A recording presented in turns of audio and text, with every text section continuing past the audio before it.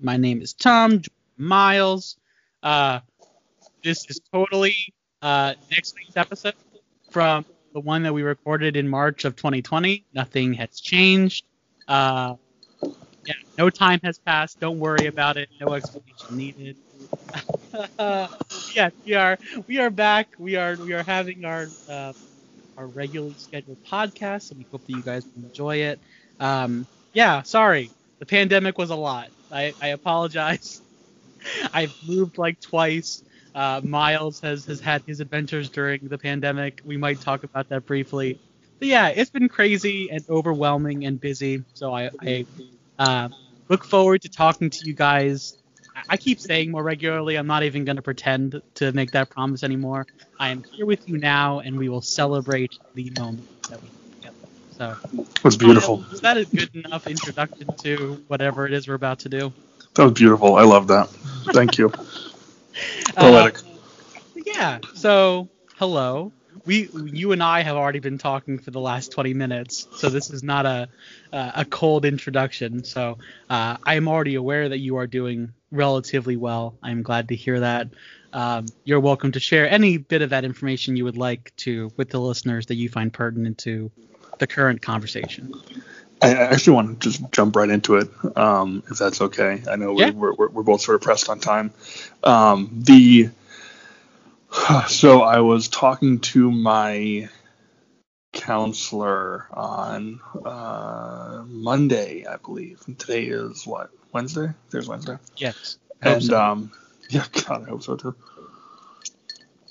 And we were talking. The last couple of sessions, we've been working on sort of hashing out my drinking habits, actually. Okay, gotcha. Sort of like trying to figure out whether or not I have a problem, which some family members of mine have voiced some concern with my level of intake, and I thought that was enough to at least warrant a conversation with my guy. Right, like when people you know are concerned, people that know you and care about you, you at least need to take it seriously. Right, exactly. I mean, like, if my wife was like, go talk to somebody about this, I would be there like the next day. But it wasn't my wife; it was somebody else. But still took it seriously, and I was thinking about it. And my new guy, since I moved up to Cleveland, his name's Ken, and he's very capable. And Ken and I were talking about this. So essentially, what brings me to this point is my dad was an alcoholic when he was alive. Okay. Mm-hmm. And so we have that gene, my brother and I, right? So I'm a little hypersensitive about it. Right. I know that I have an addictive personality. I don't know if you remember me in college very well, but I smoked all the time. Yep. Mm-hmm. Because I was very addicted.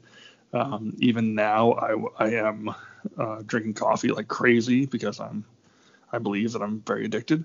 And I didn't want alcohol to become part of that as well, because alcohol definitely screwed up my family when I was a kid and did a lot of damage to my brother and I. Yeah. And that takes a lot of, I don't even know the right term, aside from strength, to face that voluntarily, especially when you know the history and the impact of that thing. So that's awesome, man. That's really great. Yeah, I appreciate that. And I think, like, I mean, you know a lot of my history with mental health, so it's not like it's foreign to me to be tackling big rocks in my brain, It's sort of normalized at this point in time, and my family and I, especially my wife, are pretty non-judgmental with a lot of that stuff. So we sort of try to approach things as productively as we can instead of with guilt, Yeah. And that really helps a lot, feeling supported.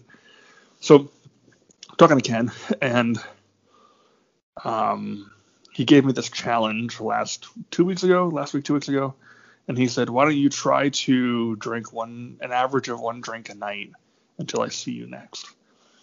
And I was like, all right, so like if I skip Thursday, I can have 2 drinks on Friday. And he was like, yeah, exactly. Just an average of 1 drink a night. And I was like, all right, fine. I could do that. And I got like 2 days in, and I was like bombing this challenge terribly. Yeah. Like I was just like not even close. So we're meeting, and he said, "How'd you do with the challenge?" And I said, "Oh, I just totally bombed it." And he said, "Well, that's interesting. I've been thinking about whether or not I think you have a drinking problem, and I'm not convinced you have a drinking problem." And I said, "I just bombed your challenge." I mean, I think that's pretty highly indicative that I have a compulsive drinking habit. Mm-hmm. And he said, "No, I think what happens is that you have a ritualistic behavior that you engage in every night, and that's different than having a need to drink every night."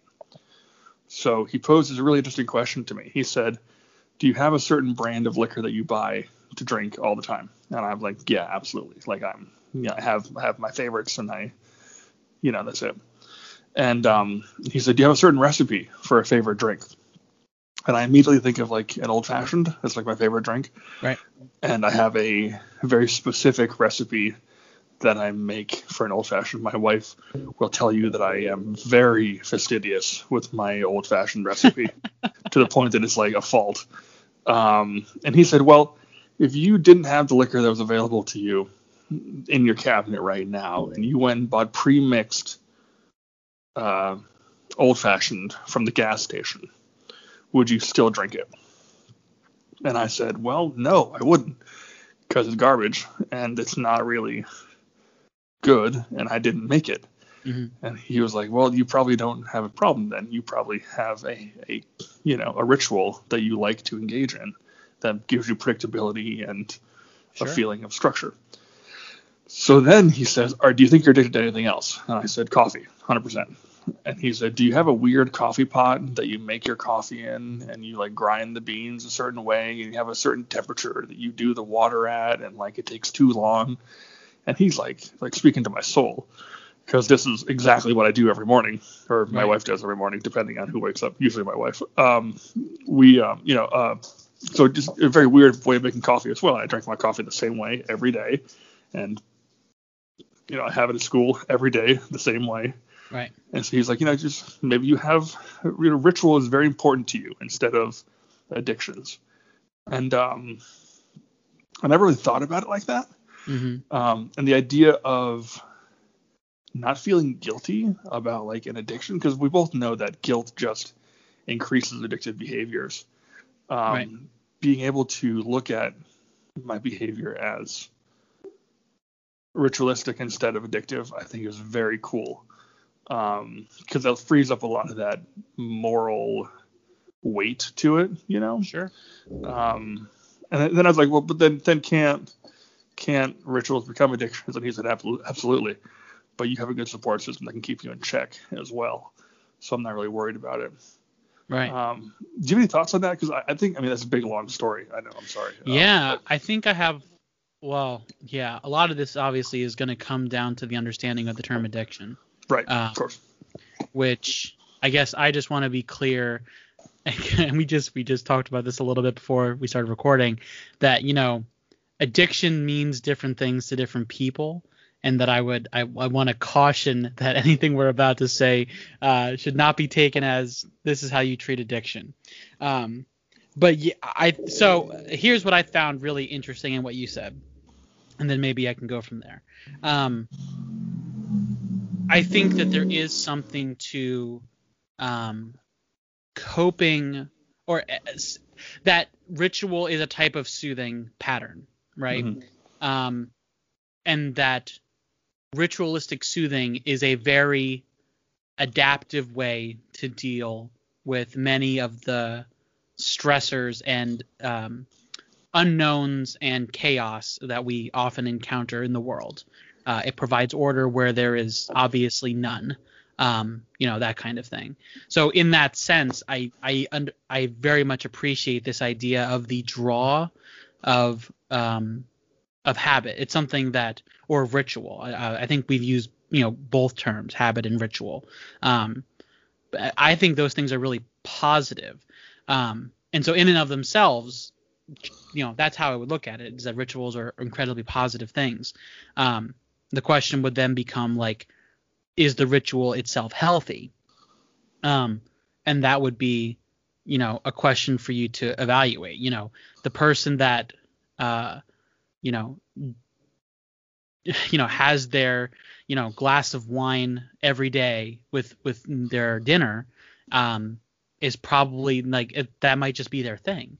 And if that is the extent to which it impacts the rest of their life, then I would say that that's an incredibly positive thing. So yeah, I guess it's the same, and it goes back to like how we define mental illness in general, which is that it has to have the series of behaviors or thoughts that adversely affects like your ability to function in the world. So that would be the real question to me, is like not are you a regular drinker, which there are plenty of people without your level of caution, where that kind of behavior is not just normal, it's cultural. You know what I mean? Like that we go out and back when you could go to bars, that we go out every weekend, or we go out every weekday, after work, and we hit the pub, that kind of thing. So it's obvious that many people incorporate alcohol into their lives ritualistically, and not obvious that it's bad for the majority of those people. It is obviously very dangerous for someone that has a tendency towards, and I'm speaking generally, not about you, a tendency towards addictive behaviors in general, but also the abuse of substances in particular, of mind altering substances, to reach a certain affective level. So I think it means that you should be concerned, but obviously you were concerned enough to take it seriously. So yeah, I guess it's one big for some people this might be a really bad idea, but you're taking it seriously and you have the support system, and it's obvious that there is ways in which this can be a very good thing. So until it becomes a bad thing, why ruin a good thing? So that just requires diligence and honesty. Putting the work in, right? Like that's sort of the challenge. Yeah, I guess the only part that I would add, and I apologize that I'm cutting you off after talking for so long, but to me, and with my experience with substance abuse, the part that becomes hard very quickly is your ability to be honest with yourself. Yeah.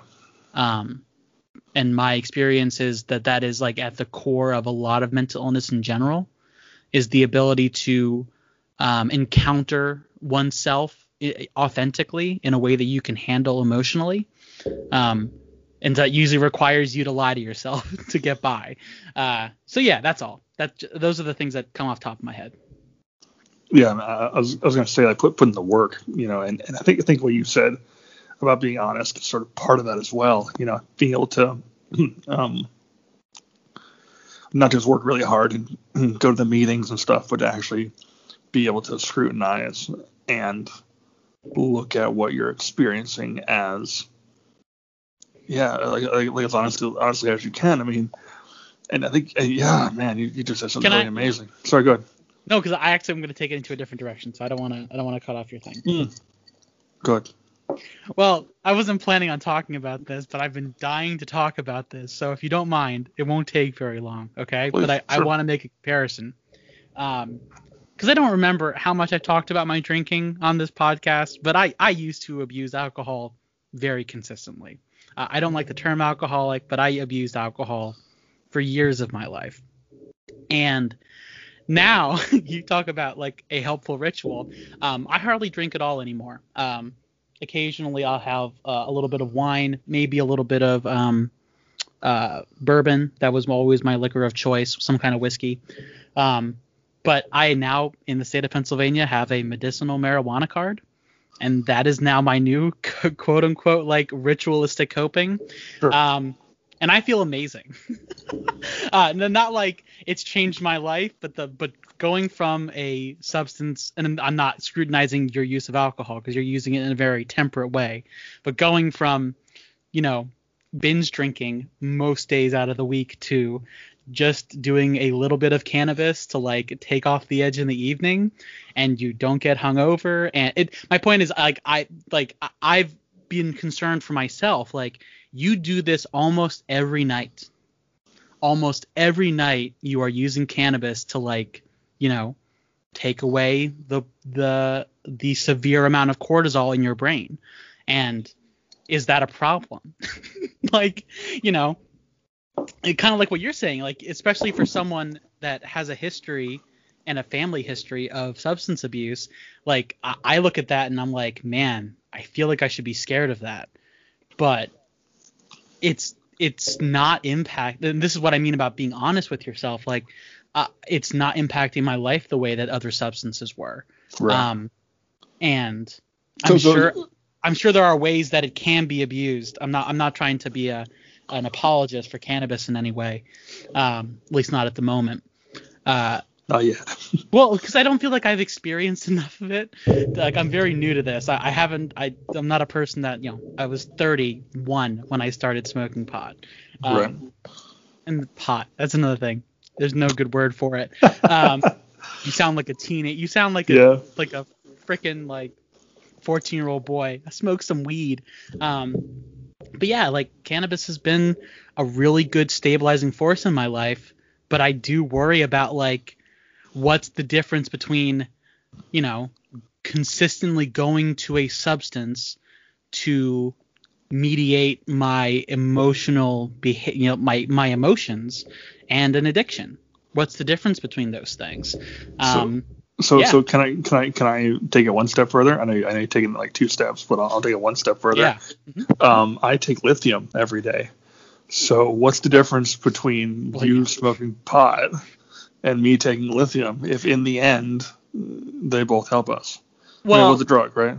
The only thing that I would say is the difference is that yours, I imagine, is not on a demand basis. You take a regular prescribed amount of lithium at whatever interval you take it. Correct, yeah. But right. I also take anxiety meds on demand. Well, yeah, then your on-demand anxiety meds are almost the exact same thing as smoking. Right. So yeah. Yes. I guess that's what I'm saying. Like, so what's the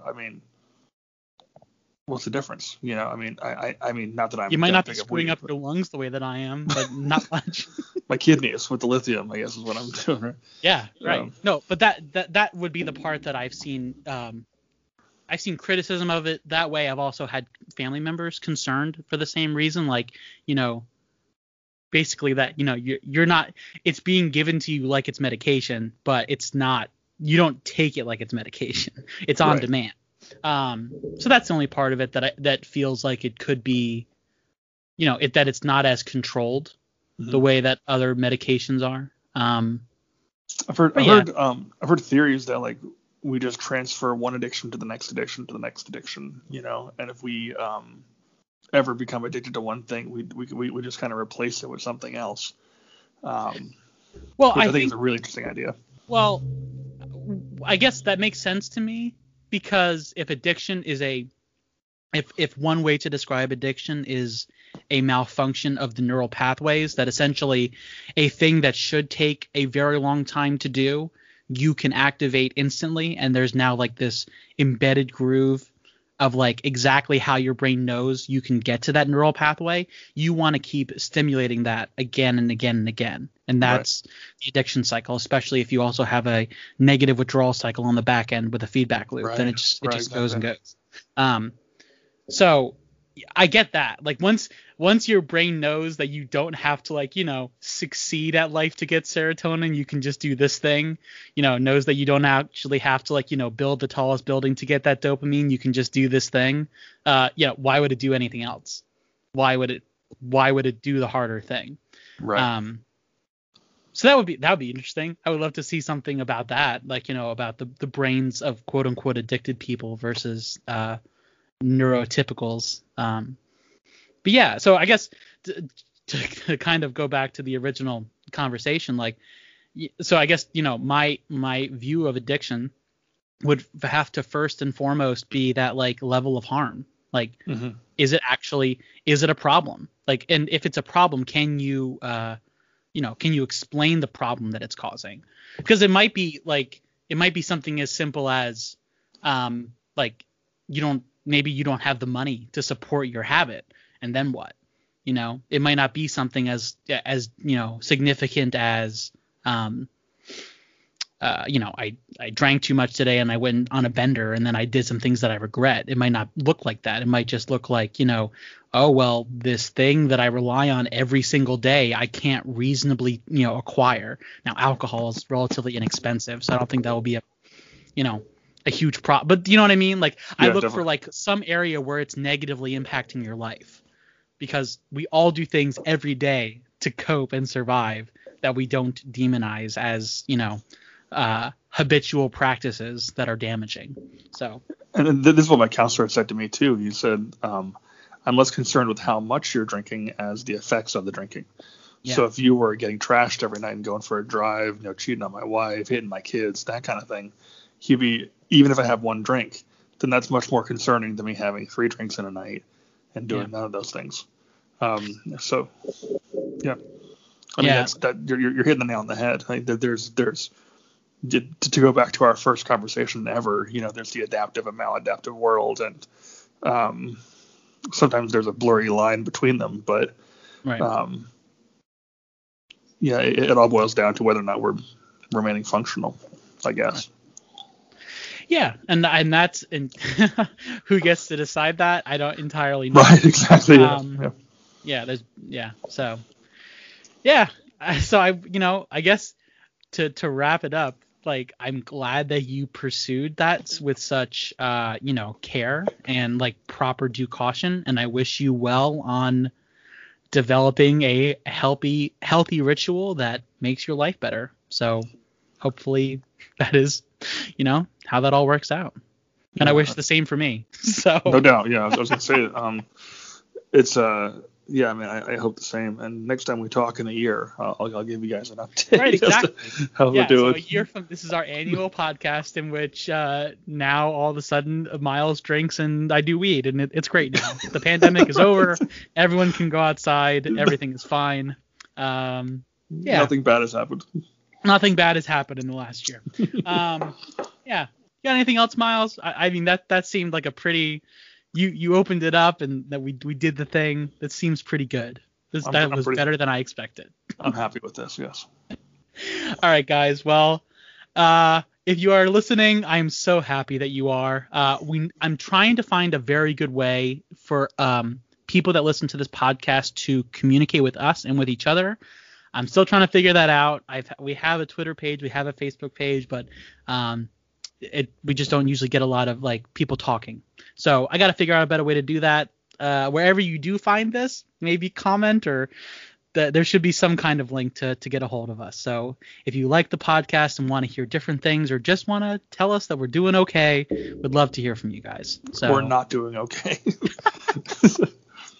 Sufficient, Miles. We're doing sufficient. Okay. Satisfactory, yeah.